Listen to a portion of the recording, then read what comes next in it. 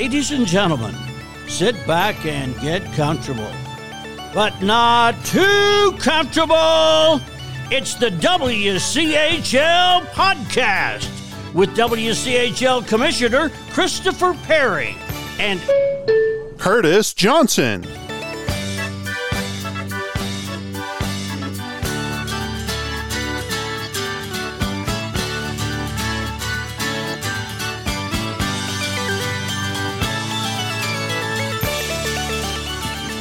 Yes, indeed it is. This is the Wchl Podcast, and I am the Commissioner Christopher Perry, and on the other end of the line is the broadcaster for the University of Central Oklahoma Broncos, two-time national champion, Curtis Johnson. Curtis, say hello to the people. What's going on, Chris? Happy to be here, and I even made the credits this week. I'm looking forward to it. How about that? I did put a little bit of Bing Bong and KJ in there, and I like it. Let's go. Let's go. All right, Curtis, we've let's get to this. We've finally resumed some games after the Thanksgiving break. Curtis, you're from Canada. Do you partake in American Thanksgiving? I do, because I am married to a fine American lady, and we do celebrate American Thanksgiving every Thursday, and we even try to celebrate Canadian Thanksgiving on the first Monday of October too. So we get two Thanksgivings. There you go. Now, how is Canadian Thanksgiving for us dummies that don't know much about it? What's the difference between Canadian Thanksgiving and American Thanksgiving? I would describe it as the exact same thing, Chris. We eat the same foods. There's always a turkey, gravy, mashed potatoes, all the same good stuff, lots of pie. Yeah. We just celebrated it sooner, and the heritage is just a little bit different. It's the reason we celebrate it sooner is to celebrate sort of like the harvest season before winter comes. So Very nice. A little bit different than like kind of what Americans celebrate it for, but essentially the same thing. On Canadian Thanksgiving, are there CFL games that are played, or is it just NHL games all the time, all day, every day? Canada's all about the NHL. I think the CFL season ends. I'm not even a big CFL guy. This tells you what I know. I think the CFL season ends before. No, that's not right. The CFL is definitely still going. We just don't watch it. I don't watch it. Yeah. Okay. Well, hey, fair enough. All right. Well, hey, we're back. We took the week off for Thanksgiving, not the podcast, but hockey ACHA to celebrate American Thanksgiving, and we finally had a week of games, so we've got something to talk about. Let's just do real quickly from the ACHA, the 30,000-foot point of view. The announcement for the 2024 Nationals is not out yet. It's coming soon. I will tell you that I've got the last piece to the puzzle that I need to put together a press release. So that's probably going to come out later on this week. Nice. Maybe Thursday. So there we go. Yeah. We had a big announcement last week, and then another big announcement today regarding the World Cup of University Hockey. Last week they announced the head coaches. Adrian College's Gary Astalos will coach the team from the ACHA that's representing the United States, and Calvin University's Mike Petruzma will he'll coach the team representing Canada. And then today we had the announcement regarding the assistant coaches, and we've kind of teased this a little bit, at least for the 13 or 14 listeners that we have. Two WCHL coaches were named to the coaching staff. UCO's Mike Rivera, along with Indiana Tech's Frank DiCristofaro. They're going to be on staff, the assistants for the team for the USA. And then Missouri State's Jeremy Law and Robert Morris University's Michael Joseph. Those two guys will help out Coach Petruzma for the Canadian team. So that's kind of nice to have two coaches from the WCHL appointed to this international staff. Yeah, it's a little feather in the cap for the league, Chris. I mean, it shows the strength of the league. It shows essentially what the rankings show, right, that there's a good chunk of the teams in the top 25 are WCHL, and it shows, again, the strength of the two coaches that have been nominated and selected to go over to Romania to represent their two countries. Can you believe it? Romania, man, that's the one thing that would bum me out. Get named to the staff. Romania, I know, right? Yeah, someone said, I'm not even saying it right. It's Karta. It's more like Charsha. It's weird. Is it Carta or is it Chartres? Chartres, something like that. Sartre, eh? Yeah, who knows? It's Romania. That's all I know. And I'm. It is a small little village. I'm looking at it right now on Google Maps. It is a small little area in Romania. Yeah. This is an ACHA event, and I can, now that the cat's out of the bag in terms of the coaching staff, we can also say that the ACHA president, Paul Hebert, is going to go on this trip. The ACHA executive director, Craig Barnett's going to go on this trip. The ACHA Men's Division I commissioner, Brian Moran, will be on this trip. The ACHA, I guess you would call him chief medical officer / go-to interviewer, Rasty McGibbon from Nationals. He'll be going on this trip. So Coach Rivera and Coach Law will be soaring with some eagles or turkeys, depending on how you see the ACHA. I prefer to think with they're soaring with eagles, but we'll see. But yeah, that's kind of cool. I was grateful to know that Coach Rivera was selected, and I was also very relieved. Not relieved, that's not the right word. I was very pleased that Coach Law was selected. And they were both, I can say this, I'm not talking out of school. They were both the first picks for assistants. Yeah. So the reason why the delay came is because they had to fill the second spots. And there you go. And I'll tell you, the Canadian coaching spots were hard to fill. They had some folks turn it down, and there was another assistant spot on the American side that was turned down. So kind of interesting. I guess whoever turned it down, they really didn't want to go to Romania. But Coach Rivera and Coach Law were the first two from their respective sides that were selected, and they were the first two to come back and say, yes, I'm in. So that's awesome. Yeah. I mean, Coach Law, he's done a great job since taking over the Icebergs. I mean, he's done it now, I think, for 6 or 7 years, I want to say, something like that. Yep, and 6 years. Came up from like the WSHL, did a great job there, and he's obviously turned the Icebergs into, again, a perennial top 25 team. Started in the Division 3, if I remember right, and then they joined our Division 1. I think my freshman year, 2015, was their first year in the league. That's correct. So, I mean, he's done a fantastic job with them. And then again, they're always, a tough team to play against. They always have it's a great atmosphere in Missouri State. And I mean, again, he's done an awesome job at that program.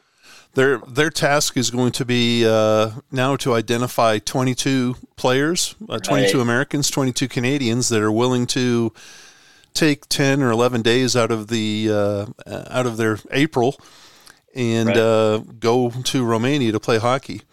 So good luck to those guys. I got a funny feeling, this is just me, Curtis, I got a funny feeling there's a lot of Canadians on the UCO team that might There is a good chunk of good Canadians, but there's also a good chunk of Americans too that I think that, again, let's talk real quickly about Coach Rivera. I mean, I've known Mike a long time. I guess I can call him Mike. He was a captain when I played at school. He was our most valuable player the year we won nationals. He was also our assistant captain. And since he's taken over, the program it's not lost a step at all. He's taken it over. He went to, again, runner-up last year. He's a fantastic coach. His eye for detail. The amount of prep that he does, I mean, I get to see it firsthand. The amount of prep that he does and the amount of work that goes into making sure that UCO is a perennial powerhouse. I mean, I can't say enough good things about him. So he's got a lot of options. Honestly, there's a couple of players on UCO that could definitely go over for both nations.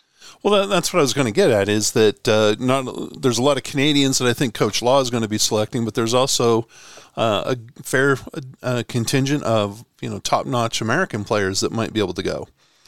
Yeah, so, absolutely. and then if you look around, I think there's a couple of Canadians on the UNLV and Arizona State squads. I think there's a couple of Americans on the UNLV, Arizona, and Arizona State squads that might be up for some contention, and there might be one or two from Utah. So we'll see, and that's just from the WCHL. There's they're going to try to get the 22 best that they can from the entire conference or from the entire ACHA Men's Division I. So I would expect a fair amount of, folks out of off the Adrians and off of the Stony Brooks of the world. Minot State, obviously that's typically a school that can recruit pretty heavily from Canada because it's so close to the border. So there are probably a lot of players from Minot State that are in contention as well. Yeah, so I got a feeling it's going to be interesting, and I got a feeling it'll be a pretty good little team that's put together. I wouldn't be at all surprised if a kid from Maryville makes the team. If you see a kid off of, Jamestown's also up there in North Dakota. They get a couple of Canadians. So, but they also get their fair amount of, homegrown North Dakota kids too, from kids from Minnesota to come over and play hockey. So what's the timeline, Chris, for them to sort of name the roster? Do you have any idea on when that might happen? I don't. My guess is that it's going to probably be by the end of January. I know that they're identifying folks right now, and there's even a player interest form that's up on the ACHA website, right on the very front page, a little button if you want to, if your coach hasn't nominated you or suggested, then you can throw your own hat in the ring, and that will go directly to the coaches. So my guess, Curtis, is that they're going to take this break to contact kids and identify them, and then contact them to see if there's any interest, and then so hopefully by January they'll have it fleshed out. My guess is, I think a huge target will be the Nevada UNLV goaltender Wchl. He's from Canada. I think there's a Adrian goaltender who's also Canadian, so I think he'll be going. I think help me out. Ben Kelch, isn't he Canadian as well? Ben Kelch is Canadian, yep. There you go. I think those could be 1, 2, and 3 in terms of targets, at least from the Canadian side. And on the American side, obviously we've got some possibilities, whether it's down at Arizona with Nolan Bivelchik, or even I think there's the goaltender at Liberty, if for some reason, even though he has a funky name, like a Russian name, I think he's an American. So Verostek, So there's some quality folks that are out there. Now it's just going to be convincing, right? Let's keep playing hockey. 4 weeks after nationals, it's going to cost a little bit of money to go. And it's going to cost, 10, 11 days out of your schooling. So, can you afford to take that much time off from school? I would never get approached because I wasn't good enough. But I think that if somebody was to approach you, that's something you got to consider. The ability to represent your nation at anything, honestly, right? Whether it's, lawn darts or tiddlywinks. Like, if you get to go do something for your country and get to wear the Canadian flag or the red, white, and blue. Yeah. I think it'd be very hard for people to turn it down. I'm not saying that their kids won't, but that to me just seems like the opportunity you can't pass up. I think if you can make it work, even if it's in Romania. Yeah. So 100%. Lucky for me, they haven't asked me, so I'm not going to go. I'm gonna stay here in the Flatlands and just enjoy it from afar. There you go. So, all right. Hey, we're going to have a new ranking come out tomorrow. We're recording this on Tuesday night. The next ranking, which will include all the games played after Thanksgiving, will come out tomorrow. In the most recent ranking that came out the Wednesday before Thanksgiving, there were 6 WCHL teams in the top 25. UNLV is number 4. Central Oklahoma is number 5. Arizona State was number 12. Arizona 18. Utah 20. And Colorado State 25. And then if you go with the computer all the rest of the way, Missouri State was 31, Colorado's 34, Grand Canyon 36, and Oklahoma 46. There's been a couple of games that have been played since then. My guess is that the rankings tomorrow won't change all that much. I think the same 6 teams from the Western Collegiate Hockey League will still be in the top 25. And, they might move around in terms of, their spots. I think the top 7 is probably pretty much set in stone right now. They just don't seem to be moving all that much. So, Minot State's number 1, Liberty's number 2, Adrian 3, then we have UNLV in Central, and then Jamestown and Ohio. I think those 7 are pretty much locks for those spots 1 through 7. The question will be, will they shuffle around? There might be a little bit of movement. Someone might move from 4 to 3. Someone might move from, 5 to 4, that sort of thing, but not a whole lot. Yeah, it's all about the computer, right? It's all about those A and B rankings, whether or not you sort of win, I think, is the one ranking, and whether or the other one is pretty much just like how much you win by. That's exactly right. Yep. Yeah, it just kind of puts it in there, and whatever comes out with the average is your ranking. So it'll be interesting to see based on kind of, I don't think the strength of schedule sort of play into that too a little bit, Chris. I've never really been explained this. Well, the A and the B, the difference. It does, and that has to do because the computer takes into account. And now, Curtis, understand, I've been told I'm not a hockey guy. I'm also not a mathematician or a statistician. But the way I understand it is the computer takes into account strength of schedule by way of how you've performed throughout the season and how you've performed against your opponents, and also how they've performed since they've played you. So makes sense. If you've played a killer schedule and iron is sharpening iron, even though you've lost all your games, you could still have the potential to, be highly ranked. You're eventually going to plateau, but just because of who you're playing, you will get a high rank. Now, the converse of that is true too. If you're playing absolute dog meat, even though you're winning all the games, you're going to get ranked, somewhere in the 30s, even though you're undefeated because you're playing weaker teams. So it does take into account both their game performance as well as the who it is that you're playing and how they're doing on the season. So like what their ranking was when you played them, or what their ranking has gone to since, sort of thing. Exactly. So like for instance, this, and we'll get to it here in a sec, but Central Oklahoma played Oklahoma over the week. That was a number 5 versus a number 46. Right. Oklahoma gets the benefit of playing number 5. UCO kind of gets penalized for playing 46, and so there's your strength of schedule, and then the game outcome determines the will Oklahoma rise from 46, or will they stay where they are? Will Central Oklahoma stay at 5, or will they drop back? If they throttled Oklahoma, would they move up a spot? So the higher you get on that chain too, remember you can't go too much higher. So there's more volatility at the back end of the rankings than there is at the top of the rankings, because there's more room to maneuver at the back end. Whereas at the top, there's only one top team, and there's only, 5 top 5 teams. So you can't move around as much once you're up there. Yeah. Right, that makes sense. Kind of like a pyramid, and right? It kind of does show the strength of schedule. It's kind of nice. The ACA, they print like the whole the spreadsheet out now, and they post it on Twitter, so you can kind of see league averages too, which is kind of cool that they've done this year. Yeah, it is. So it shows to the strength of the WCHL. Our league average 23 points, which is at the top of the food chain. Yep. It shows again the strength of the schedule. So.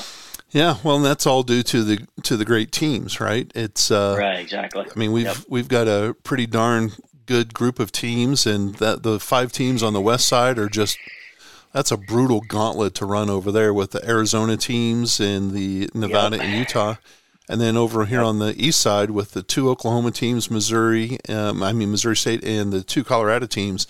That's a little less of a gauntlet, but they're still going to make you earn a win every night. Right. So there's no laydowns. There's no there's no freebies. There's no freebies. That's for darn sure. Yeah. So all right. So that's the ranking coming out. Hey, let's get to it. Let's talk about the games that happened here that resumed after the Thanksgiving break. Let's deal with the non-conference games. Missouri State went on the road. Missouri State has a reputation this season, at least, of being great at home and not so good on the road. But they got a little bit of that out of their way. They went on the road to go play at Alabama. Curtis, in your career, did you ever have the pleasure of going to play at Alabama? I never did actually. No, I did not. That's probably a good thing. That would I think be. they came to play us. I think in sophomore year they came to play us. Okay. I think. Right. And they're not a bad team, and No, they're definitely not. They've got to. I mean, you got to love that iconic uniform look that they have. They try to replicate the football look of the maroon with the big white stripe down it. But did not work out so well for Alabama on Saturday. Missouri State came to town, and it was a late start. Game it shows here online that the game was supposed to go at 8:30. I'll tell you, the game probably got going around 10 after 9, and it didn't finish until like a little after 11, closer to 11:30. But Missouri State brought out the whipping stick and beat up on Alabama 7-2. On the first night, and then they had to hang on for dear life on Sunday afternoon and complete the sweep with a 7-5 win over Alabama. Yeah, they did. And, Alabama's goalie in the first game, he had 46 saves, so he was busy. Missouri State definitely, it wasn't for a lack of trying to obviously open that up even more, but they weren't able to put any more past him. But 7 goals, but he did have almost 50 shots. Yeah, and they just kept coming in waves. And Alabama ended up, it was a 7-1 game, and I know they scored with like 3 or 4 seconds left, like a shorthanded goal or something like that to make it 7-2. And I know that Missouri State, after breathing a huge sigh of relief that, hey, we're getting a win on the road in dominating fashion, and that had to kind of leave a little sour taste in their mouth that they let a goal in with like 3 or 4 seconds left to go in the game. Yeah, it was actually crazy. I was looking at the box score. They scored in the first minute, Alabama did. Yeah. 43 seconds in, and then Missouri State gave up that goal with only 6 seconds to go. So 1 goal sandwiched in between 7 and the late one. So and then the Saturday or the Sunday afternoon game, Alabama jumped out to a pretty quick little lead. And I take it back. It was a back and forth affair, apparently. Missouri State was up, 4-2 after the first period, and then 5-4 after the second period.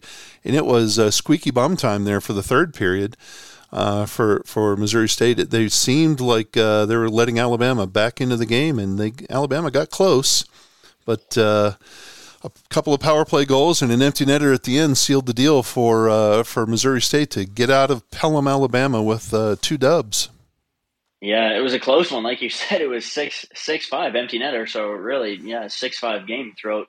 And they scored sort of a early one in the third to get them that extra goal. But yeah, it was kind of a back and forth game with that one. I felt a little bad for one Alabama kid in particular, and I'm saying that kind of facetiously, but he started the weekend off with a butt-ending major that, just kind of that's not exactly the way you want to start your weekend, by getting a major and getting kicked out of the first game of a 2-game set that you desperately need. Exactly. But some poor kid, man, what a deal. So, all right. So, hey, good for Missouri State, though. It had to be safe ride, a quick, not as long. The road home doesn't seem as long when you're coming back with 2 dubs in your pocket. Exactly. 100%. Yeah. So good for them, and I'm glad they went to Alabama and not me. Hey, up in Salt Lake, the other non-conference series that went on, well, there was a couple of other non-conference, but this was not involving 2 WCHL teams. Oregon came to town, number 28, to face off against a hurting number 20 Utah team. In hurting, meaning they've got a lot of injuries that they're dealing with right now. It's that time of the year.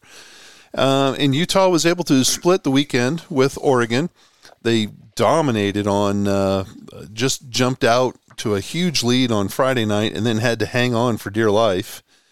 Well, you know what? I take that back, because I must be misremembering. Maybe it's I am. I'm getting my games backwards here, because Utah jumped out to the big lead on Saturday and then lost it in overtime. Here they used a big third period on Friday night to get ahead of Utah and kind of get ahead of Oregon, to put Oregon in their place on that Friday night game. So Utah wins on 6-4 on Friday, and loses a heartbreaker, a 3-2 game in overtime on Saturday. Yeah, just a quick one in overtime too. Just 2 minutes gone, they kind of lose it. They had played well during the game and just couldn't close them out. And then Oregon scored 2 goals in the third, and then one in overtime. So they had it. It was in their grasp and just sort of got away from them. And Oregon's goalie that night also he's probably the player of the game. 43 shots against them. So he ran into a hot goalie. Yeah, and he also had almost 40 shots the night before too. Yeah. So kind of wild. I know that Salt Lake was experiencing a winter storm at this same time, and Oregon got into town barely before the winter storm really hit. Utah's men's 2 team was supposed to play the team out of Washington, University of Washington, and University of Washington had trouble getting into Salt Lake, so they had to juggle some game times around, and not that it affected the Oregon-Utah series. It's just it was real winter hockey weather, I guess, up in Salt Lake City. And this Mr. Server, the goaltender for Oregon, Matt Server, and Landon Anderson, the goaltenders for Utah, they were just absolutely on fire Anderson only played the Friday night game, so they were just Anderson played his heart out. He played very, very well. It's he sure did. It's interesting how they Salt Lake City has a big Olympic sheet too. So tell me, I'm not a hockey guy, and I've been told that. I say that every chance I get. What's the difference from a player's perspective dealing with an Olympic sheet versus a 200 by 85 NHL sheet? It's a weird thing, Chris. It just creates more. Well, it creates more time and space. You get an extra 15 feet to maneuver. So it's 200 by 100 instead of 200 by 85. So that extra 15 feet gives you just more room, sort of maneuver, not even in the neutral zone. Where you really see it is in the offensive zone when you have the puck. There's just like more space to cover on defense. So it leads to just more chances. You just got to be really dialed in when you're playing on defense when you get that much open space, because it's not something that they're used to dealing with. There's more room for a cycle. There's more room to get the puck up to use the points a lot more. It's really won and lost in the offensive zones where you really see it.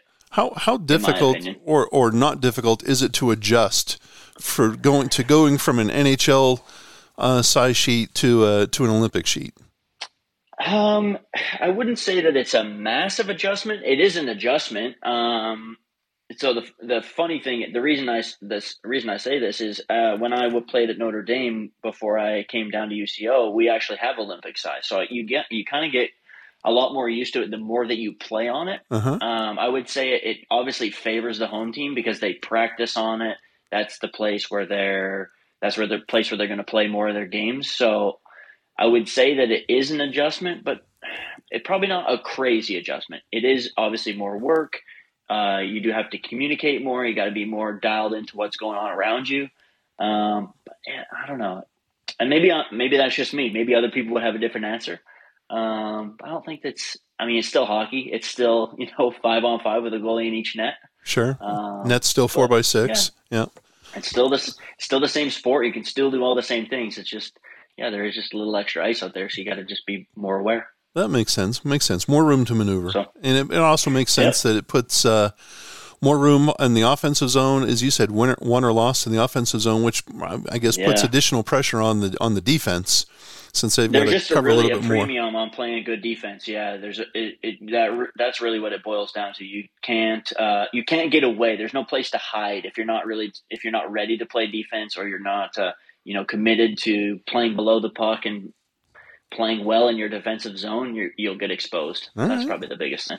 Very good. Well, hey, Utah got exposed on Saturday because they lost it 3-2 in overtime, and so they split with Oregon. The next game, we were talking about something funky. The next series is funky. This was a conference weekend. UNLV went down to Arcadia to play a Grand Canyon at AZ Ice Arcadia.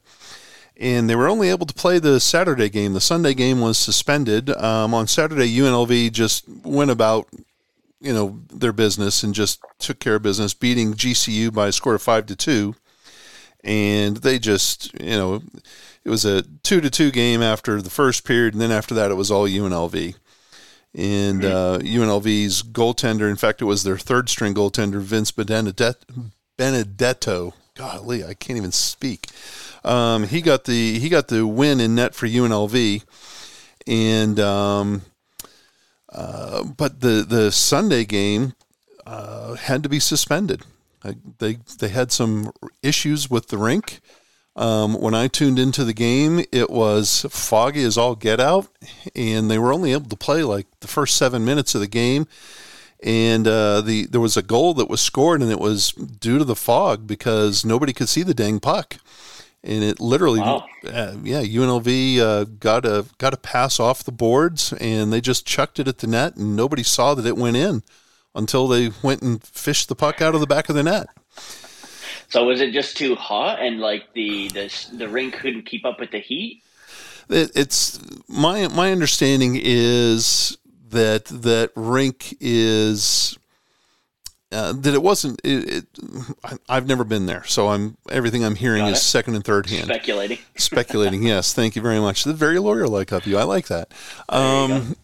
Everything I hear or everything I've been told is second and third hand knowledge. It's my understanding that rink is a repurposed shopping center, and that there's not an awful lot of ventilation there, and that it's also one of the older vintage rinks in the Phoenix area. So my guess is the infrastructure there is very, very delicate. Right. If I were talking about other places, you'd say, oh, it's held together with baling wire and, bubble gum. But I've never been to this place. So it was my understanding that the humidity got to them, and they didn't have a way to dehumidify the place. And also, right. I was told that there was a flooding problem at the same time, and I don't know which would make sense because so much water would cause the humidity to just go nutty inside there. So I don't know if it was a flooding. I was told that it was a flood problem with the ZAM, also a flood problem in the ZAM room. So that makes sense. So that probably led to more heat, more condensation too, because the building's already hot. That's in more moisture. Makes sense. Yeah, yep. More moisture in the air. So they had to suspend the game. I'll tell you that right now the plan is to complete the game on the Thursday in February when Grand Canyon goes up to UNLV. Grand Canyon plays UNLV the last weekend of the regular season on a Friday-Saturday fair. So I think the plan right now, if we can find some ice, is to complete the game on the Thursday. To play a 3-3 on the weekend. Basically, yeah. I mean, we'll start the game with this game was called with 12:19 left in the first period. I think they only got 7, or maybe it was 12:41. They only got a couple of minutes in. 7 minutes, I think, in 21 seconds. I think it was into the first period, and then so we'll play the remaining 2.5 periods on Thursday night, and then they'll have their full set on Friday, Saturday. So, makes sense. Yeah, well, hopefully we can pull it off. We'll see. And if not, we'll have to shuck and jive and do a little bit of dancing to figure out how we're going to, because, when we get to the standings, we'll talk about it, but right now it's a 2-horse race right now between Central Oklahoma and Nevada, Las Vegas. And you want both teams to have a full 20 conference games on the books, as opposed to one team got 20 and the other team has 19. So exactly. So all right.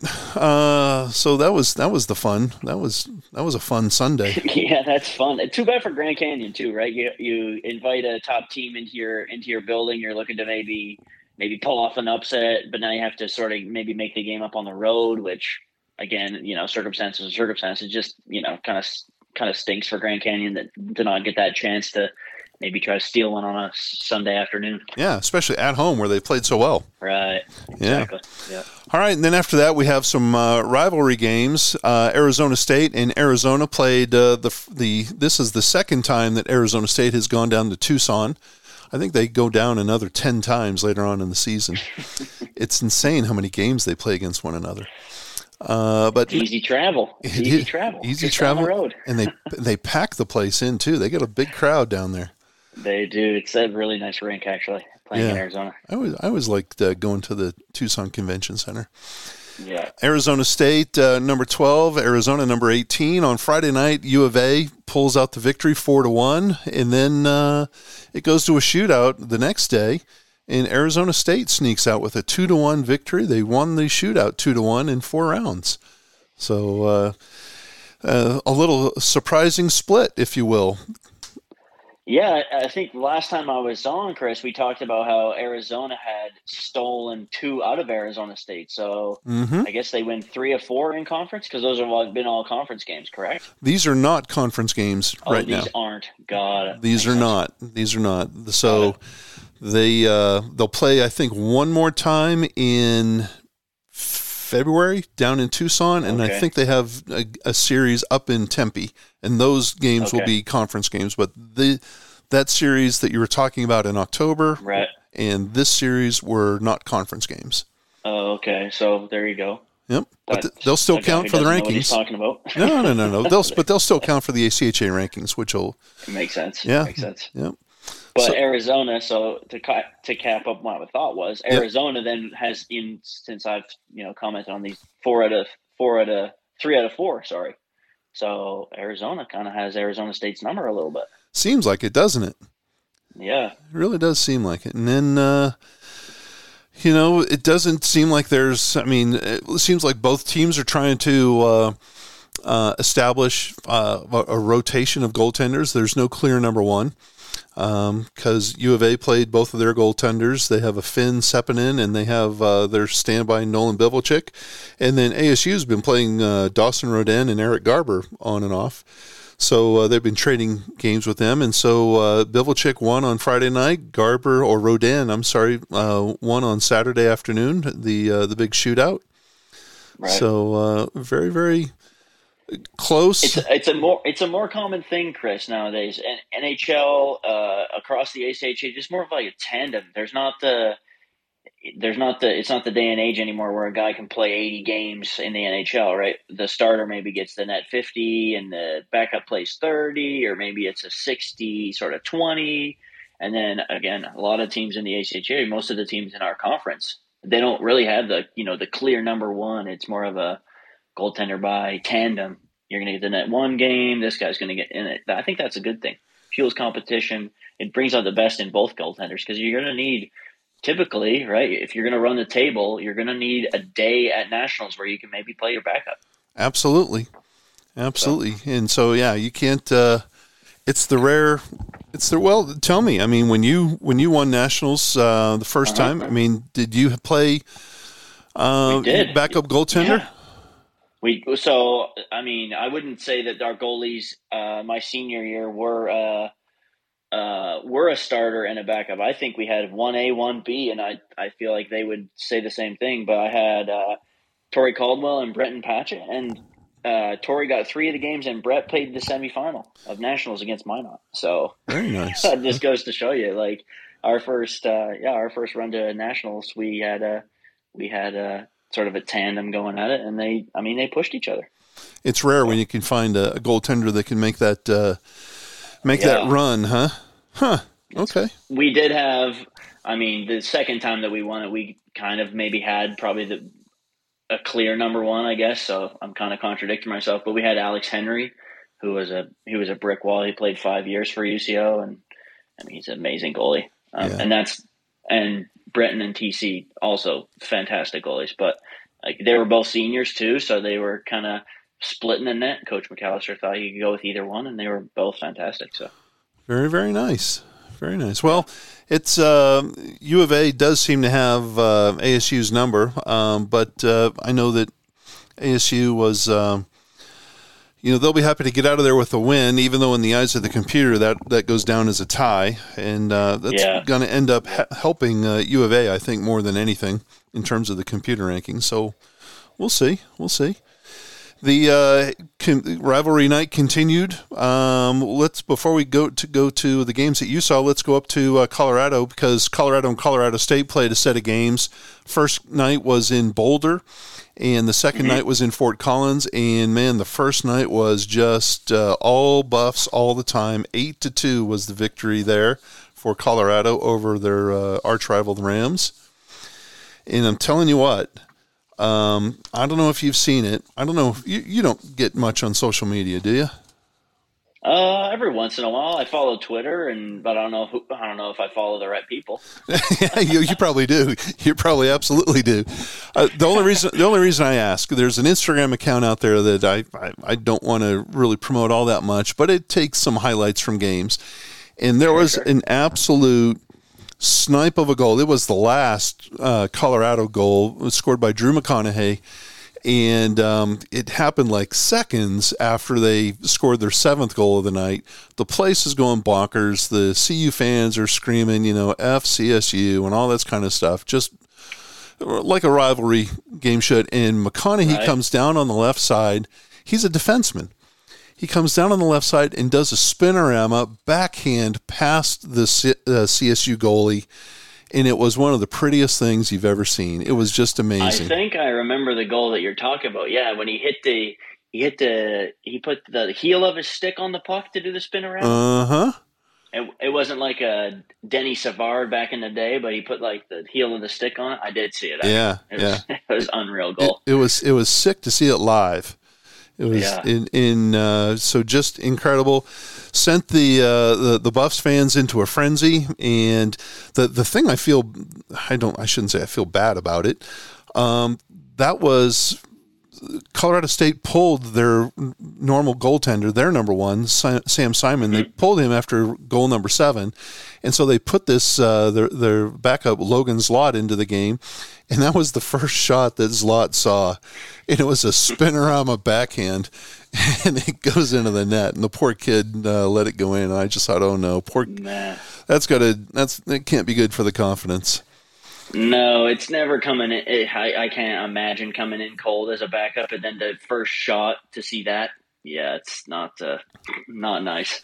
CSU got a little measure of revenge the next night, though, up at Epic, and they packed the place up in Fort Collins, and CSU comes back and wins that game 4-2. So they split that series, and that was a conference series.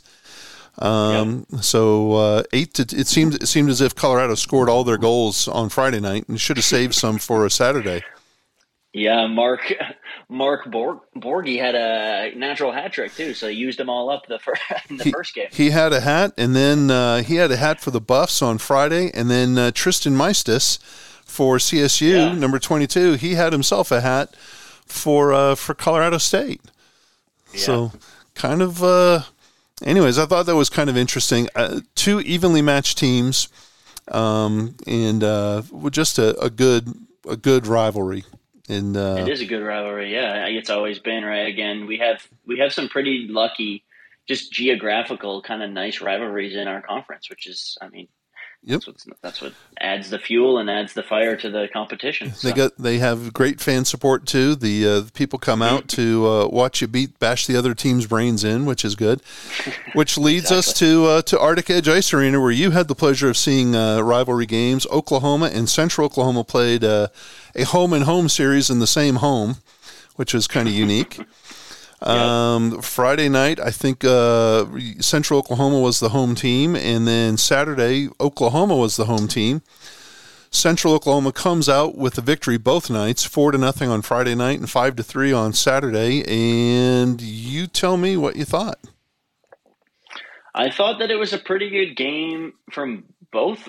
Honestly, I thought the games are fairly competitive. I thought that there was, again, that added rivalry tension, if you will. The fans in Oklahoma love watching UCOU. It's obviously the biggest games of the year for both teams. I thought that UCO might handle OU a little more than they did, to be honest, in both games. But I think that at the end of the day, it's a rivalry game, so you're gonna get the other team's best. Even though OU's lower ranked, it's their sort of biggest game of the season to that point. So I think those are the biggest takeaways for me. Yeah, I thought Friday night went about like I thought it was.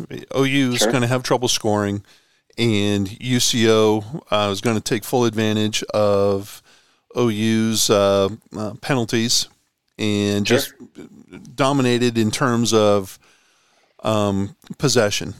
The 4-0 score was I think indicative of the just the time of possession. UCO seemed to have the run of play most of Friday night.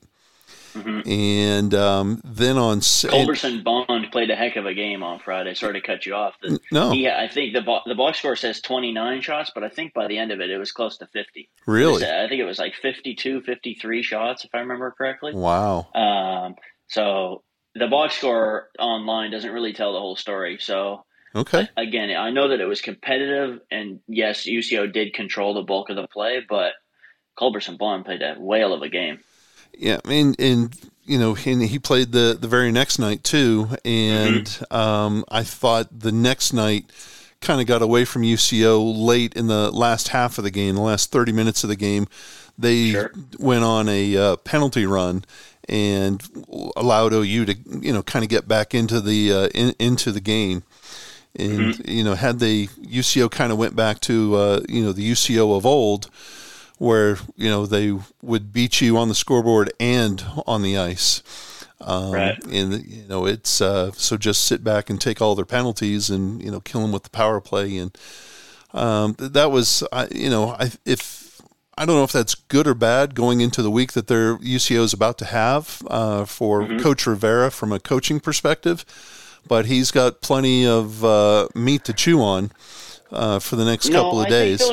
I think those are good, Chris. When you win but don't play your best, that means that you can coach your team hard. I think that Coach Rivera would have been, yes, he's happy, right, that they get the wins, of course, obviously. Yeah. But I don't think he's happy with the outcome, right? Like I think that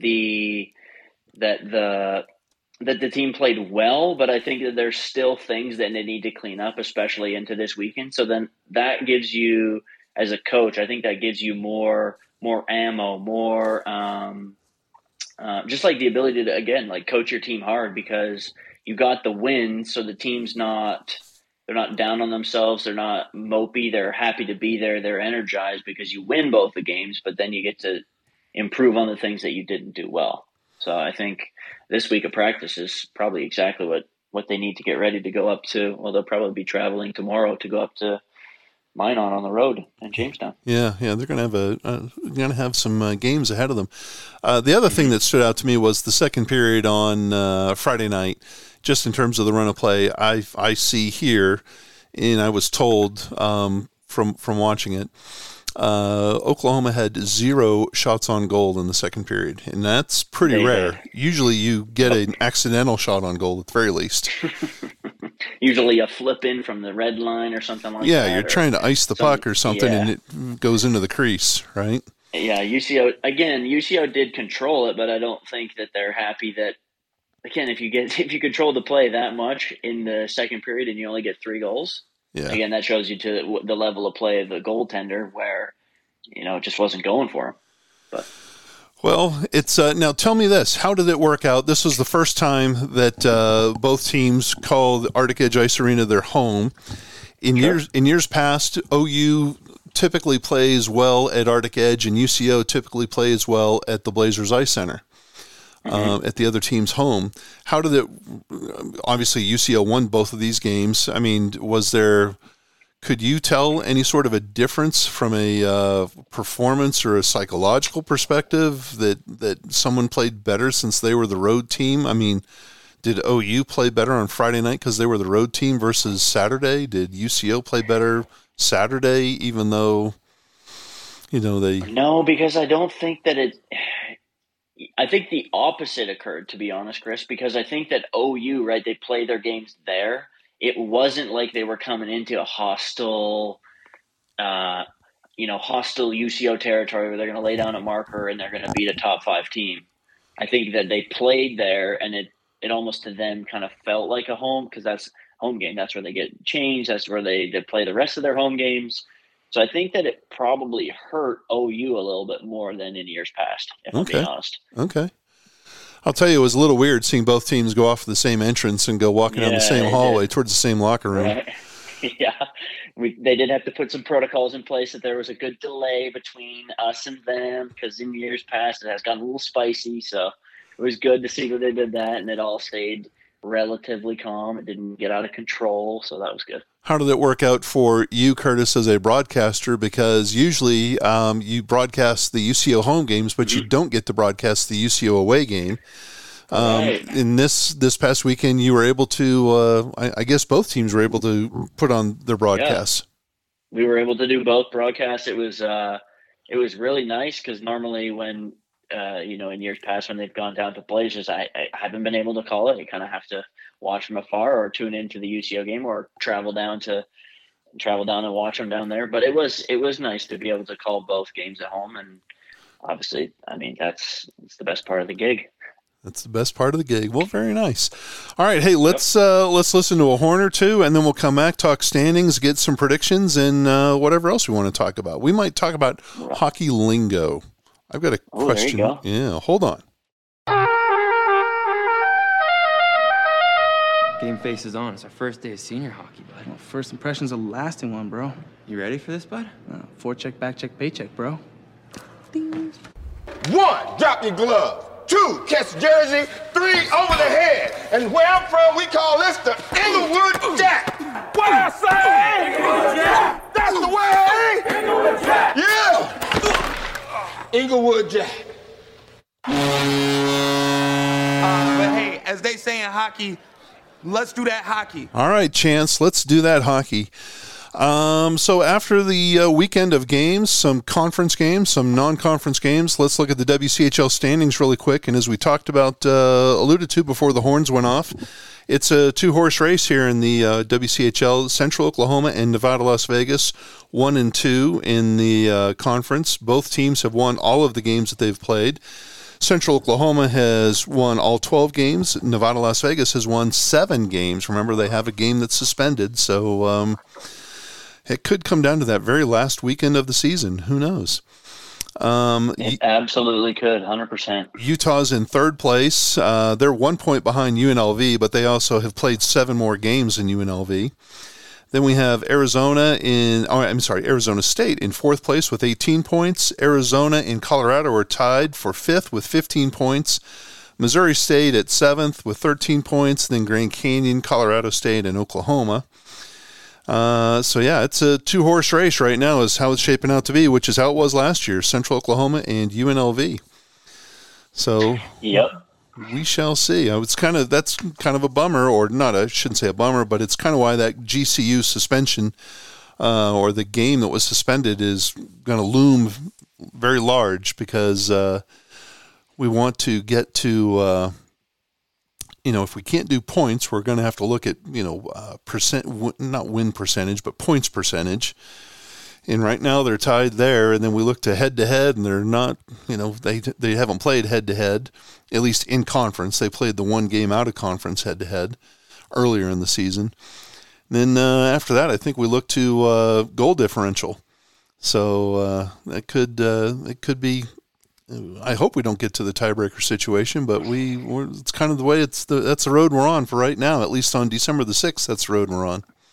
Yeah, which would be a shame too, right? Because you want it to come down to the games that they've played, just like in everything else, right? You want the games to matter, and you want them to be able to play all the games. And again, that's why you schedule the games that you do, to make sure it's it's an even, fair race to the finish line, if you will. Yep. Yep. So, we'll see if Central Oklahoma has 8 more WCHL games left. UNLV has 12 and a half, 13 games left. So we'll see if one of the two teams stumbles in conference. But it's going to make for an interesting spring, that's for sure. All right, hey, we've got some games coming up this week, and then the games will be concluded for the fall semester. And Curtis, you alluded to it earlier. Central Oklahoma's hopping on the bus, and they're going to North Dakota. Have you ever been to North Dakota?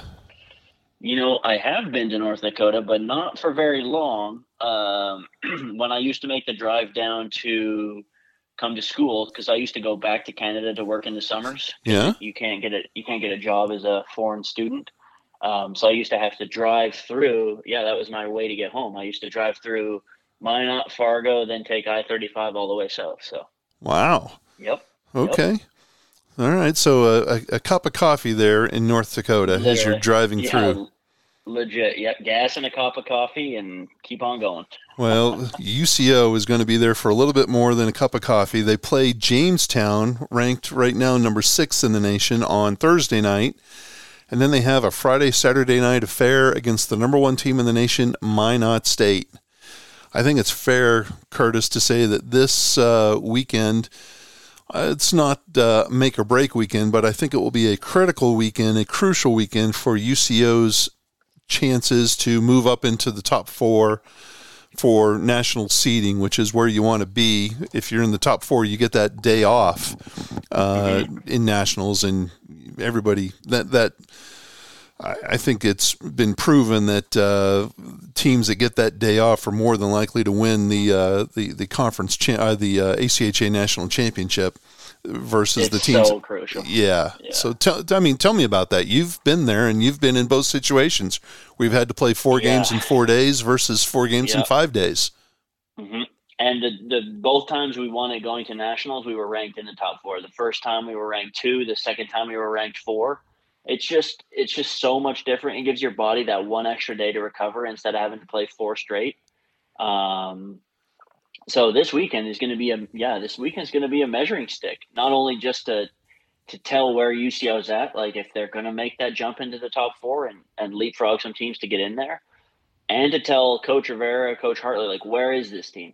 Is this team for real? Like, are we a team that can go back to the, into the finals of nationals and this time win it? Or are they not up for it this year? This team, I mean, there have been points in the season where they've shown us at their best, and I think last weekend showed that they sometimes aren't at their best, and they sometimes play, I wouldn't say down to their opponent, but there are times where they're not fully firing on all cylinders. So, I mean, this is going to be a huge weekend for UCO. Jamestown is number 6 in the nation, but they're coming off a split with Midland, which was surprising. Both Jamestown plays in my B conference, Midwest College Hockey, but they're the number 1 team in that conference right now, and they split surprisingly with Midland, and that was at Midland. So Jamestown can't be too happy with that. So before we get to the big number 1 versus number 5, tell me, what do you think? 5 versus 6, UCO at Jamestown. I think that UCO will come. I said that it's going to be a huge weekend for them, and I think they'll come off the bus ready to rock and roll. And I think they're going to beat Jamestown. I think it'll be a close one, though. I don't think it'll be your 7-2 or something like that. It could be a 1-goal game, or maybe an empty net or something like that. Okay. And then Central will get on the road and head a little further north and a little further to the west, and go into Minot, America. And what do you think is going to happen? The number 1 team in the nation, the Beavers versus Broncos. Oh, this is a tough one to call, because I want to call it with my heart and say UCO comes in there and they sweep them and it's not even a game. But I think that they would be. I think in UCO's mind they'd be really happy with a split. Again, it's a tough place to go. The Beavers are always good there. They pack the rink, from what I'm told. We never played in Minot when I played, but they get loud, and I think it'll be a split. Probably UCO wins the Friday one, and then maybe that 3-3 just maybe catches up to them a little bit, and then maybe don't have the legs fully going, and maybe Minot grabs that that final one on Saturday. Okay. Minot just lost their first game of the season. They played the men's Division II national champion Mary, and Mary is moving up next season to men's Division I, and they lost a close game 3-2. So Minot will be a little angry. Mary's a powerhouse of the Division II. Haven't they won like 3 of 4 or 4 of 6 national titles or something like that? In Division II? Yeah, they've. I think it's either 2 of 3 or I think it's 2 of 3. It is? I know they're back to back. They might have won. They might have won a third. But yeah, they're making the move up. In fact, they'll be joining the B Conference next season. So the B Conference is slowly but surely getting a little bit better.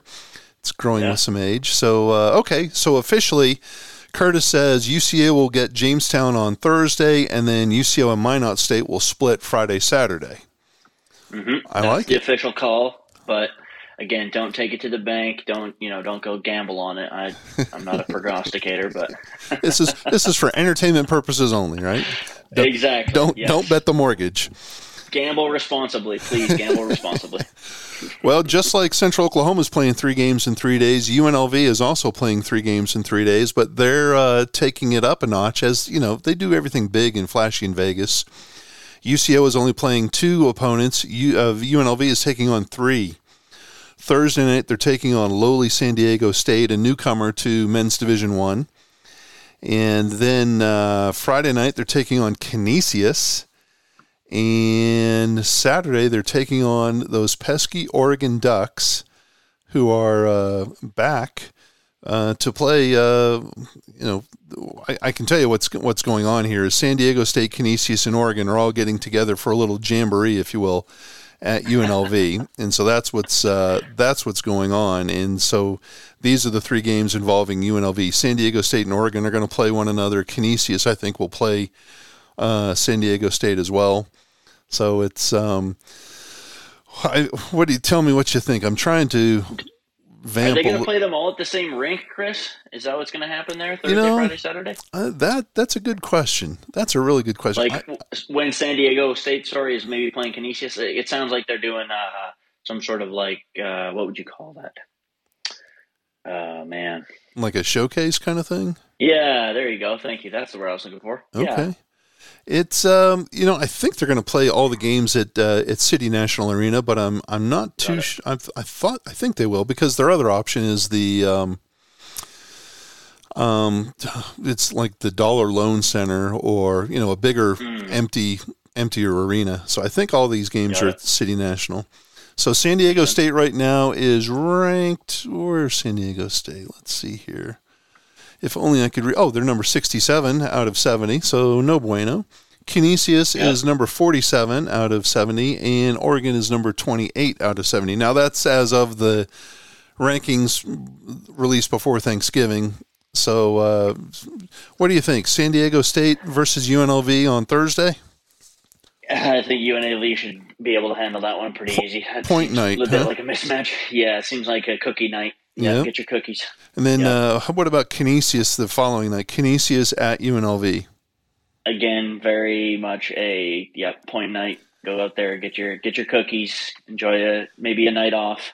Then Saturday could be maybe a little tricky one. Oregon, again, they beat Utah. So especially that being the 3rd game, maybe UNLV again, the 3rd and 30, you're tired by that 3rd game. Maybe it gets a little closer than they'd like, but I think they'll still pull that one out. They should win all 3. You would think they would win all 3 but if they're going to stumble, I agree with you. It's going to be on that Oregon game. Because again, Oregon doesn't seem like they're a slouch. 28, and they played Utah pretty good, and Utah's a pretty good hockey team. So yeah, I'll be really just impressed if Canisius actually shows up. These East Coast teams, they tend to have a reputation for scheduling the games and then coming up with unique reasons not to honor that commitment. So I'm hopeful that Canisius actually does, look at this as a Las Vegas vacation. A good opportunity. Or a good opportunity to play, slay Goliath and bump your ranking from 47 to wherever they go. Beating a number 4 team. Yeah, they should. It should be. I mean, they have a, they're going to play the game for a reason. They have a chance, but I just hope they show up. That's just me personally. Yep. San Diego State, I know will be there. Oregon, I know will be there. And San Diego State will get a little bit better. Phil Bateman is running that program, and he doesn't have an awful lot of D1 talent right now, but he's laying the groundwork. So he's not trying to do anything super fast. He wants to be here for the long run, and he's San Diego State. They'll get it. They'll get it, and I think they're in a better spot for long-term success than Oregon. Oregon right now is just from a geographic standpoint. They're way out in the boonies. They're a long way up there. Yeah, San Diego State can at least hop on a plane and go to Phoenix or UNLV in 45 minutes. So, anyways, hey, and I did pull up the schedule here. All three of these games are at the City National Arena. So, nice. Yeah, very nice. All right, Friday, Saturday, Arizona State and Grand Canyon. They're playing. These are non-conference games, but they're playing to keep each other sharp, I guess. Friday night at Grand Canyon, assuming that the rink is back in fighting shape. Hopefully, there's no flooding or no, fog. I need to check in. I need to check in to see if GCU's even able to get on the ice and practice. I hope they're able to.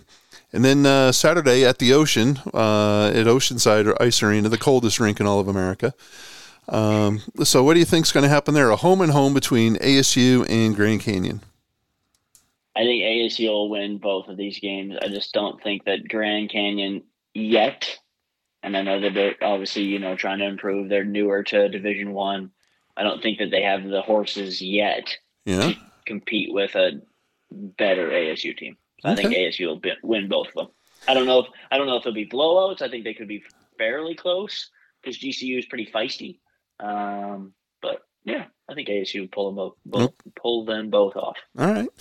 And then the last series, this will be a conference series. It's Oklahoma traveling up to my favorite place in all the world, Fort Collins, Colorado, to take on the Rams of CSU. There are two games at the Epic Ice Arena, which is kind of wild. It's the Adora Pool and Ice Center. It's run by the city of Fort Collins, and we were talking about Grand Canyon's rink and how they deal with humidity. Curtis, you've been up there to Colorado State. Have you ever ventured over to the other side of the building where the swimming pool is? I haven't. No, we used to. It's a weird rink. Normally, you can find like a little place to get warmed up before, right? Stretch out, get warmed up. Yep. We never could find anywhere that was anywhere good in Colorado State. We'd always have to do it outside too. So we'd always be up there in January running outside, which I don't think that's a good way to get warm, but it's typically the only place we could find. So no, I've actually never really ventured over to like the pool side of the complex. Well, the only reason I bring it up is because one side of that building is absolutely zero humidity, and the other side of that building is 100% humidity. You go into that the pool side, and you just get knocked on your tail because it's so warm and sticky.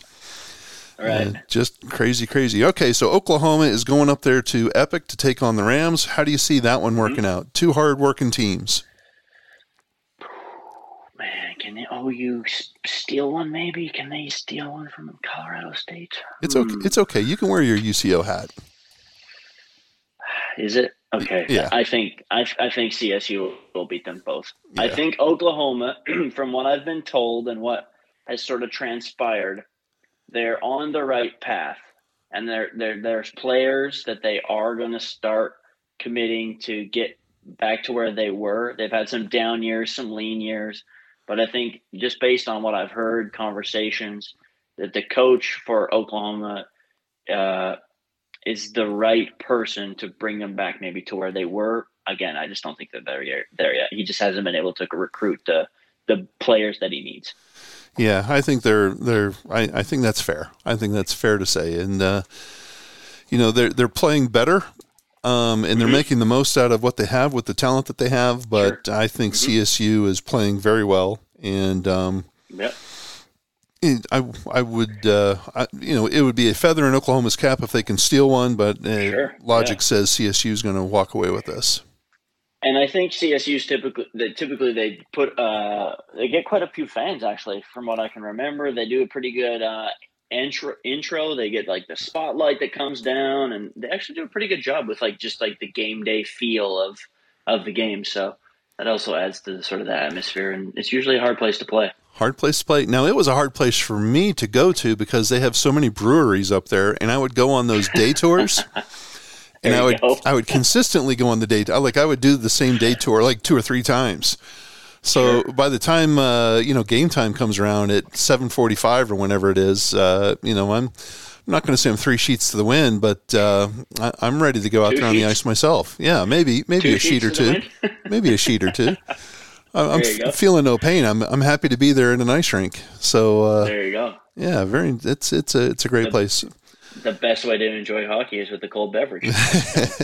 There's nothing that's not true about that. Nothing. It's absolutely right. You're absolutely dead on. We might have to get some sponsor. Maybe I can talk to one of those like New Belgium or Odell's or Funkworks or something up there to get some sponsorship for this craptastic podcast. Yeah, send me some beer. Maybe we'll call Biz and we'll get Big Deal Brewing to sponsor us.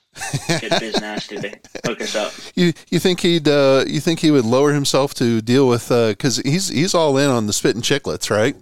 Oh yeah, absolutely. And then he's launched his own beer, so maybe we'll have to. And I don't know if anyone wants to see my mug, but maybe we'll have to turn this into some sort of video podcast where we can put the Big Deal Brewing up and get after it. I like it. See, this is why we have Curtis Johnson on, because he brings some fresh ideas, thinking outside of the box. Take the podcast to the next level. Absolutely, I love this. They always talk about hockey, growing grassroots. They talk about East Coast hockey. Well, let's talk about the ACHA. That's a club hockey. These are the guys that are committed to playing hockey. More committed than anybody. We don't get paid to do it. Isn't that?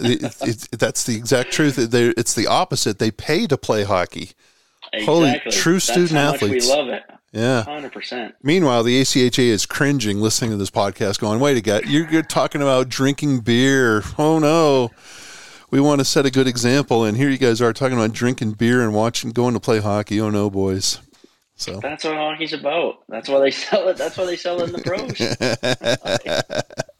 We'll tell the guys at the ACHA to pull the stick out. So go to Romania, pull the stick out of your butt. So, all right. So here we go. UCO is going to beat Jamestown. They'll split with Minot. UNLV will sweep their 3 games. San Diego State, Canisius, Oregon. Curtis says ASU is going to sweep Grand Canyon, and CSU will sweep Oklahoma. All right. Curtis, anything else on the agenda that you would like to speak to? This is that free time when we just kind of ramble and go off on whatever tangent we want to. No, not necessarily. I will say, last time you had me on, Chris, you had me talk through my predictions for Stanley Cup. Yes. My Ranger pick looks absolutely atrocious right now. So I'm wondering if I get a mulligan, if that's not allowed, because right now they are brutal. All right. They are so bad. just because we like Curtis Johnson, and just because you brought up the fact that we probably ought to go get some beer sponsorship. Yes, let's get a mulligan. So I can get a mulligan. You're going to kick the Rangers to the curb, and in their place, you're going to select. So bad. They are so bad. You know what? I shouldn't do this, but I'm gonna. Remember how I started and I said, I'm gonna take Carolina. Yeah. And then I completely went off the handle and went to the Rangers for whatever reason. Yeah. I'm going back to the well. I'm going to Carolina. Really? I don't think that's accurate, but we're just gonna go with them. The Devils are too good to be true. Sorry, Ribs. I know you listen to this. You're Devils. I think it's too good to be true. Ooh. The Bruins. I don't know if they can keep this going. And the Leafs, they got to show me. So I'm going with the Hurricanes. Hopefully that pays off, and I don't need another mulligan. The Bruins need to figure it out because they're great at home. They're nails at home, but they are. They just lost their first game in overtime yesterday, I think, to Vegas. Yeah, their old coach. Yeah. So I do follow some of the social media, and Vegas tweeted It was like hold that L or something like that, or losing your first after 14, and that was the Vegas tweet. So I thought that was pretty funny. Some chirping going on via Twitter. All right, I like it. Yeah, that was pretty good. Well, Curtis, I got to ask you this because you're a hockey guy. I'm not. Every now and then I tune into hockey broadcasts, and some of the broadcasters throw out some catchphrases, or not catchphrases, but throw out some hockey knowledge, hockey phrases, hockey terminology that, sometimes gets abused and overused. So I'm going to say 3 words to you, and I want you to tell me what it means to Curtis Johnson, and tell me, and then we'll talk further whether it's abused and overused. The 3 words are net front presence. Got it. Do you what exactly is net front presence, and then we'll talk about whether it's an abused or overused term in hockey broadcasting. Net front presence to me means, let's see how I break this down. For me, that means people are going to the place to score goals. That's where the goals are scored. Going in front, a net front, it's not rocket science. Hockey is not some, rocket science sport. Most of the goals, I think like 80%, if you do a study, are stored, they say, within the house. Uh-huh. And it's like the dots, the top of the circles. So by having a net front presence, that's the person that's in that house, quote unquote. Yeah. Typically to screen the goalie, to get a gross rebound goal, to tip it in. That's what a net front presence is. Somebody who's in that space, occupying that area. Okay. Do you? And I would agree. I mean, when I think of net front presence, that down. These are probably hockey fans that listen to this, so hopefully there's 14 of them, and they're mostly out of Springfield, Missouri. So we'll see. There you go. Okay. When I think of net front presence, I think of, and this will date me, but I think of Phil Esposito, because he wasn't fast at all, but he would just stand at the top of the crease in front of the goaltender. He would literally put his elbow or the butt end. Yep, he'd elbow or put the butt end of his stick right into the goaltender's throat or chest, just to kind of gauge where he was, and he did nothing but collect garbage. And he just scored all the time. But I think we're talking the same thing. You want to get in front of the net, and you want to get in the goalie's kitchen a little bit, right? Like in front of the either top of the slot area between the hash marks, or right in front of the blue paint. But I mean, Phil Esposito made a living doing that. Yeah. 700 and some odd goals. I think he's like 6th or 7th all time in goals scored. Yeah, he didn't move from the front of the net. Yeah, exactly. I mean, that's how I remember him, and I remember him playing for the Bruins. I know after he came to the Bruins from the Rangers. So okay, now let me ask you this: is net front presence? Is that a term that's overused in hockey broadcasting? Is it a hip, nifty term for something that's always been in hockey, and it's just it's the nom de rigueur of the time, meaning it's the clicky, the cliche thing to say these days? Probably, yeah, because I think that there is a lot of. So I tune into a lot of Oiler games, and even the guy that does the Oiler game broadcast, he always talks about, like, can there be someone in front of the net? Is there somebody who's causing havoc, getting in the way of the puck? Can you make sure that the goalie doesn't see the puck? I think if you tune into any NHL broadcast, again, I'm not saying what I broadcast at Wchl is even remotely close to an NHL broadcast, but I like to think that we kind of steal the things that they say on those broadcasts and take it into kind of what we do when we broadcast, our Friday and Saturday nights. I just get a kick out of the fact. I mean, when you were describing it, you talked about getting in front of the goaltender, somebody screening the goaltender, and now it's been repurposed as net front presence as opposed to just get in front of the damn goalie and screen him. So that's what I get a kick out of. Fair. So, screen the goalie, get in front of him. Hopefully don't bump them. There is no video replay in the ACHA or WCHL, so sometimes you get away with a little bit more, right? That it can't go to video review until we get to nationals. But allegedly, Yep. Oh, there we go. Oh, yeah, see. All right. Well, are there other? So there's net front presence has been Sure. that's the 2022 terminology for screening the goaltender or getting in front of the net. What other hockey terms are out there that have been repurposed or reused? Golly, there's a lot of hockey slang. Yeah. I mean, I get a kick out of, I hear everyone's got to play a full 60. And that's a classic. That's that's a cliche. Yeah, as opposed to just saying, hey, you got to play the entire game. You can't, take a minute off. Yep. Everyone's got to play the full 60.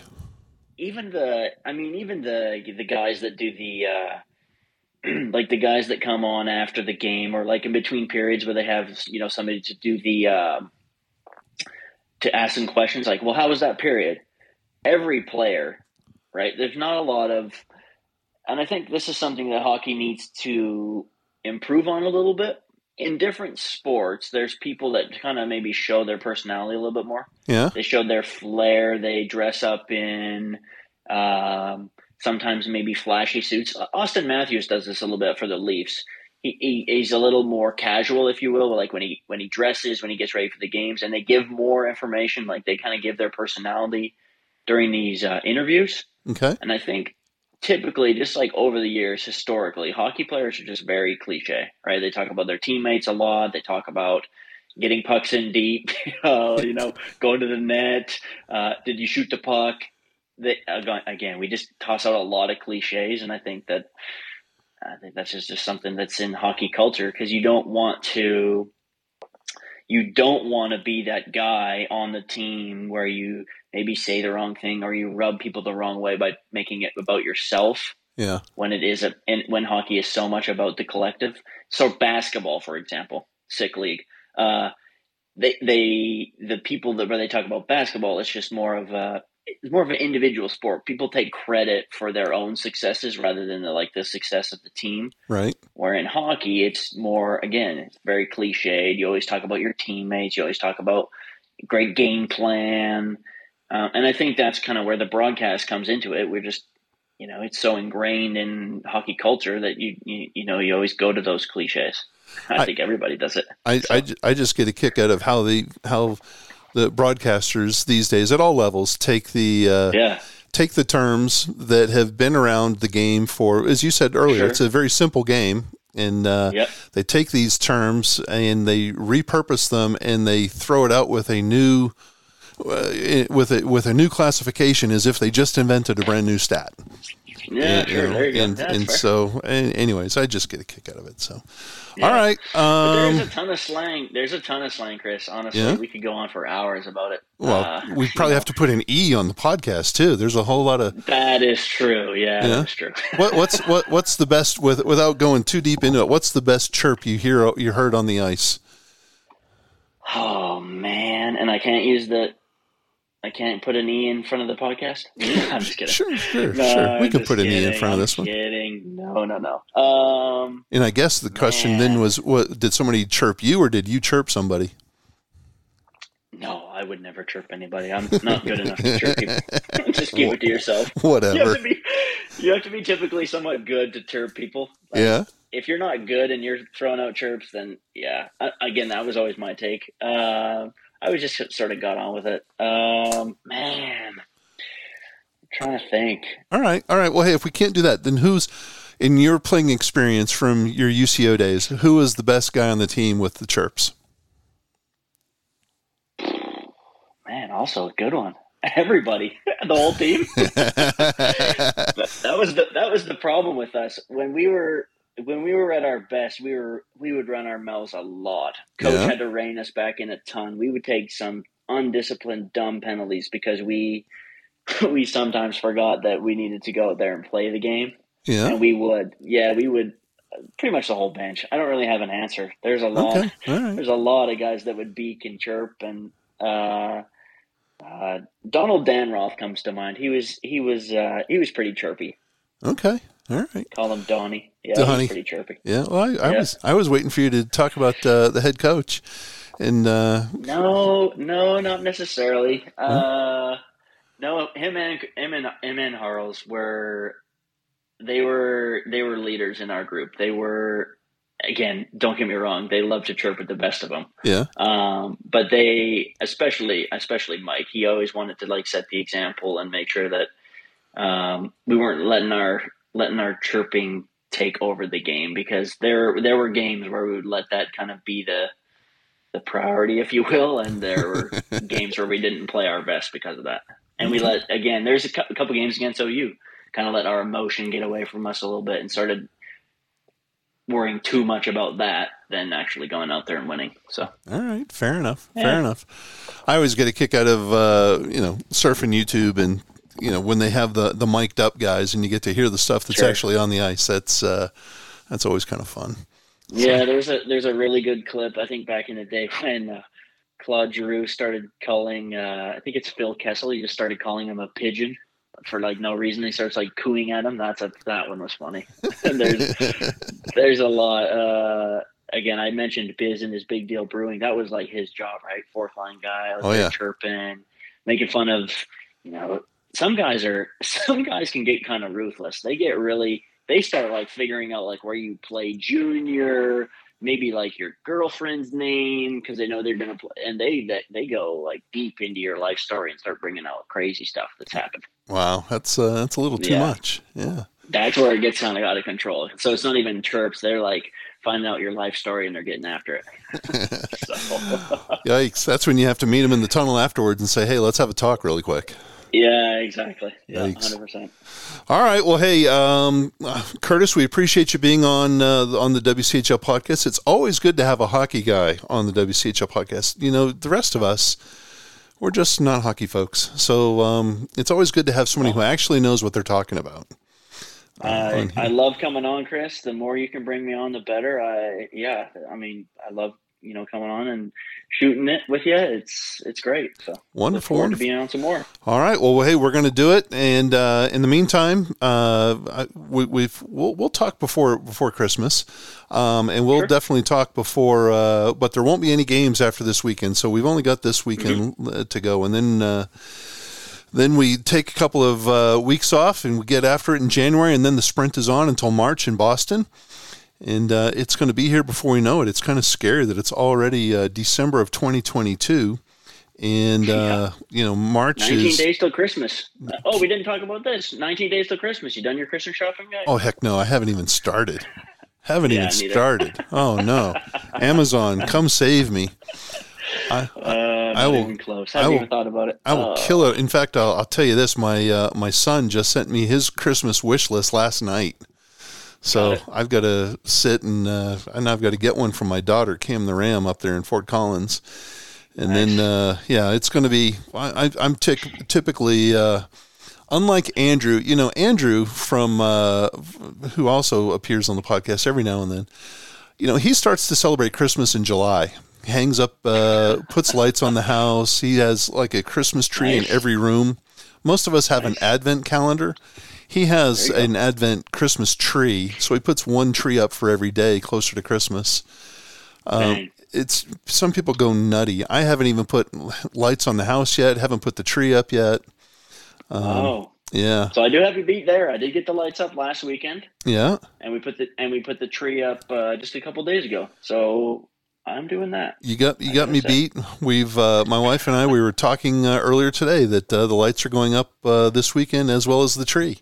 Nice. So, there you go. Yeah. Right on. It was always better when we had the kids here because we could let them do it. But now the kids are off on their own, and it's back to the two old farts having to put stuff up. So there you go. All right. Listen, Curtis, we appreciate you being on the podcast. And we appreciate you out there listening to Curtis and me. Hopefully you learned something from Curtis. And if you're a beer sponsor or if you're any kind of sponsor, please get in touch with either one or two of us. We would love to sample your work. And that'd be pretty awesome. Follow the WCHL Pod on Twitter at WCHL Pod. Follow the Western CHL on online at westernchl.com. Hopefully it'll be updated maybe over the holiday break. I'll have to talk to the guys at Utah about that. And it's also on Twitter at Western CHL. I'm on Twitter at CJP in OKLA. You're not going to find an awful lot there other than politics and immigration stuff and burps and farts and stuff. You'll find some quality tweeting, though, from Curtis. And you're at what? Is it KJohnny9? KJohnny09, and I really only tweet if I come on the podcast or if I was doing the broadcast. That's probably the way it ought to be, right? I came on the podcast last time, gave a little shout out, and I haven't really tweeted since. So yeah, that's probably on my game apparently. Well, that's probably the way Twitter ought to be. It's probably burned down while we've been talking. So who the heck knows what's going on? It's probably... I use it a lot for like my news, what's going on in the world. I do use it for that stuff, kind of what's trending, what's going on, hockey stuff. I follow all those like insider guys. Yeah, it's kind of nice for that. Hey, gotta ask you really quick. You said you follow it for news and stuff. What about the World Cup of soccer? Do you care about that at all?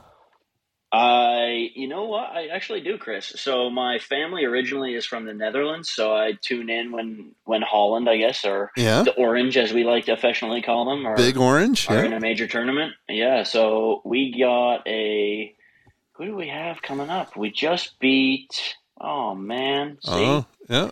Hold on. Dear. I'm all over it. You have Argentina coming up. You have Messi. Argentina, that's who it is. Messi, yes. Yeah. On, I think that's Saturday. So that's Friday. Going to be, or Friday night. Yep. Yeah, it's going to be a tough one Friday. So, all right. Yeah. I do follow a little bit. Canada was in it too. Yeah. Got our first ever World Cup goal. Alphonso Davies, our golden boy from Edmonton, Alberta, actually. He got our first ever World Cup goal, but yeah, we didn't get a single point, so we crashed out. But yeah, I love the World Cup, and whether it's the men's or the women's, and I can't get enough of it. And in my line of work, the Hispanic television station is on 24/7 at the office. And so, like earlier today, Portugal beat the heck out of some, I forget who they played, whoever it was some poor victim. Switzerland. There you go. The game was like 6-1, and all I heard was the announcer, goal! And even his voice started to crack a little bit because he was saying it so dang much. Holy smokes. All right, so you're from the Netherlands, or you've got some Dutch heritage. Dutch heritage, and family still lives there, yeah. Really? My family immigrated. Well, actually, just my grandpa immigrated to Canada in the in the 70s. Really? Something like that. Oh wow! Yeah. So I mean, pretty recently. We're not talking like the 1870s. We're talking about the 1970s. Just my grandpa actually left Holland. He wanted to find the wide open spaces of Canada, so he immigrated. But the rest of his family all stayed behind, and they all still live there. So aunts, uncle, cousins, they all live there. So you're following the World Cup. Give us a prediction. We won't hold you to this. I mean, we got Croatia, Brazil, Netherlands, Argentina. They're playing on Friday, and then Morocco, Portugal. Morocco, the darlings of the tournament now that they beat Spain, and then England, France, the big heavy hitter on Saturday afternoon. So who's going to walk away with it all?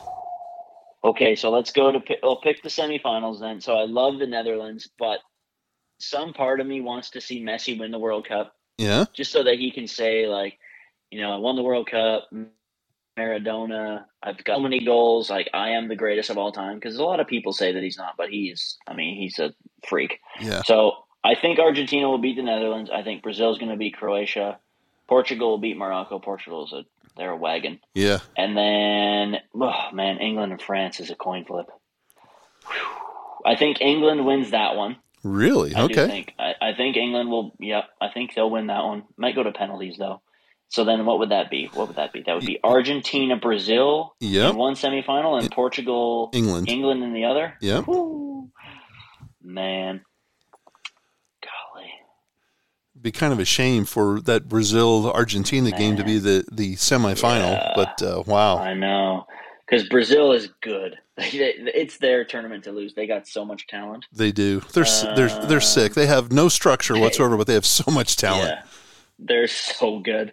I think Brazil will win that. They just got so much talent. Yeah. And then I think England is going to beat Portugal. I really like England. I think they got a player, Jude Bellingham, just this young English kid who's unbelievable. Yeah. I'm going to go them. So that'd be an England-Brazil final. Boy, oh boy. And I think Brazil will win it. I just think they're too good. Yeah. But yeah. I could be wrong. I think Brazil has to be the favorites. I wouldn't mind seeing either Netherlands or Argentina. You put me on the hot seat. Let's see come on. You go me your semifinal. Here we go. Semifinals. So I'll take Brazil over Croatia. I'll take the Netherlands over Argentina. Nice. Yep. I kind of think the Netherlands and some of that defense is going to overshadow Angel Di Maria and Lionel Messi. I think Portugal is going to smoke Morocco.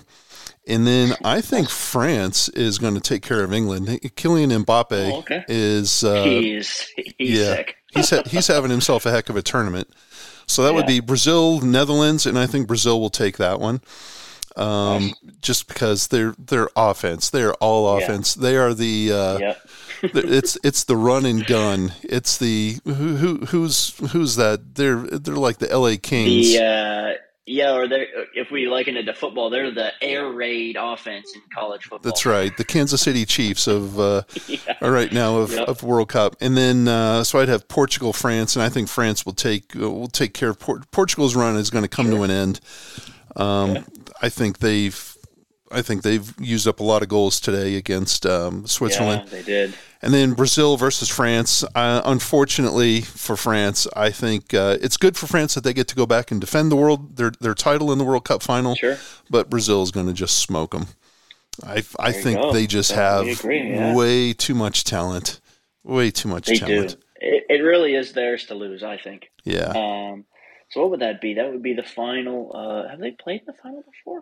France and Brazil? They must have at some point. You would think at some point. Pele and years ago for Brazil, because Brazil won 4 or 5 in a row, and France has won I think 2.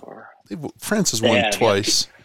2018 in Russia and 2002.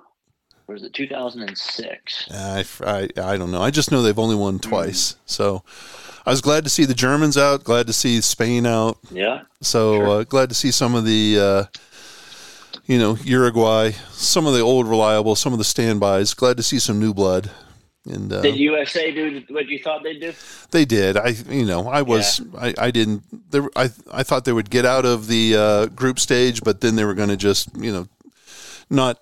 They don't have the horses to advance in the knockout stage. So they just don't have the talent. Yeah, I mean, let's call it what it is, right? USA is fairly new to world class soccer, sure. And these look at all the Brazilians. They're playing in the Premier League or La Liga or the Bundesliga. Same thing with the Netherlands and Argentina and England and France. All those guys. Their teams are just they're peppered. Playing in the top leagues in the world. Yeah, they're just peppered with those European super leagues, and you look at U.S. and Canada and even Mexico, and they're playing MLS or in the Mexican League, La Liga. Yeah, and it's just they're in their infancy in terms of creating a huge soccer culture. So, anyways. Hey, I digress, and I didn't mean to. I'm glad we hit it though. I had no clue about the Netherlands. I tell you here another story really quick. 1994. The World Cup was here in the U.S. I went to every single game down in Dallas that they had. There were 6 games. Dang, nice. Got to see Argentina a couple times. Got to see Bulgaria back when they were a thing. And the quarterfinal game that we saw was Brazil versus the Netherlands. And we ended up in a restaurant in the West End that, unbeknownst to my wife and I and the folks that we were with, it was the unofficial headquarters for the Big Orange, the Netherlands. And so the whole place was just over. And I'll tell you, Curtis, I can't say the name of the restaurant, but it was a restaurant that was already orange to begin with. It had a lot of ladies walking around in skimpy orange things and owls everywhere. And but the Netherlands just took the place over, and it was a blast. It was an absolute blast being around just soccer fan. So I'm really looking forward to. I love the World Cup. I'm looking forward to it in 4 years. Yeah, I was going to say, are you going to go to Dallas? Like, you going to try to get some tickets to do that? I will go anywhere. Dallas, Houston, Vancouver. Kansas City, I think it's going to be a city too. Kansas City. Yeah, it's what, Vancouver, Toronto. I think I'll go anywhere in the U.S. and Canada. I don't know that I'm too keen to go down to Monterrey or Guadalajara just yet. So I think they're expanding too. How big the World Cup's going to be? I think they're bringing more teams too. That's right. There'll be 48 instead of 32. Yeah. So that should be fun. But it's a great time, and I'm sad to see it go. But I always enjoy it when it's here. So, all right. Hey, we digress. A little soccer talk. Thanks for listening to the WCHL podcast. Thanks to Curtis Johnson for his mulligans and his prognostications, and for putting up with me and my BS. And thanks to everybody for your support of the WCHL and of ACHA hockey. We do this because the kids don't get enough credit. Look forward to seeing you at the rink, and we hope that everybody stays safe. We got one more weekend of hockey before we take the holiday break, so stay safe. We'll see you at the rink.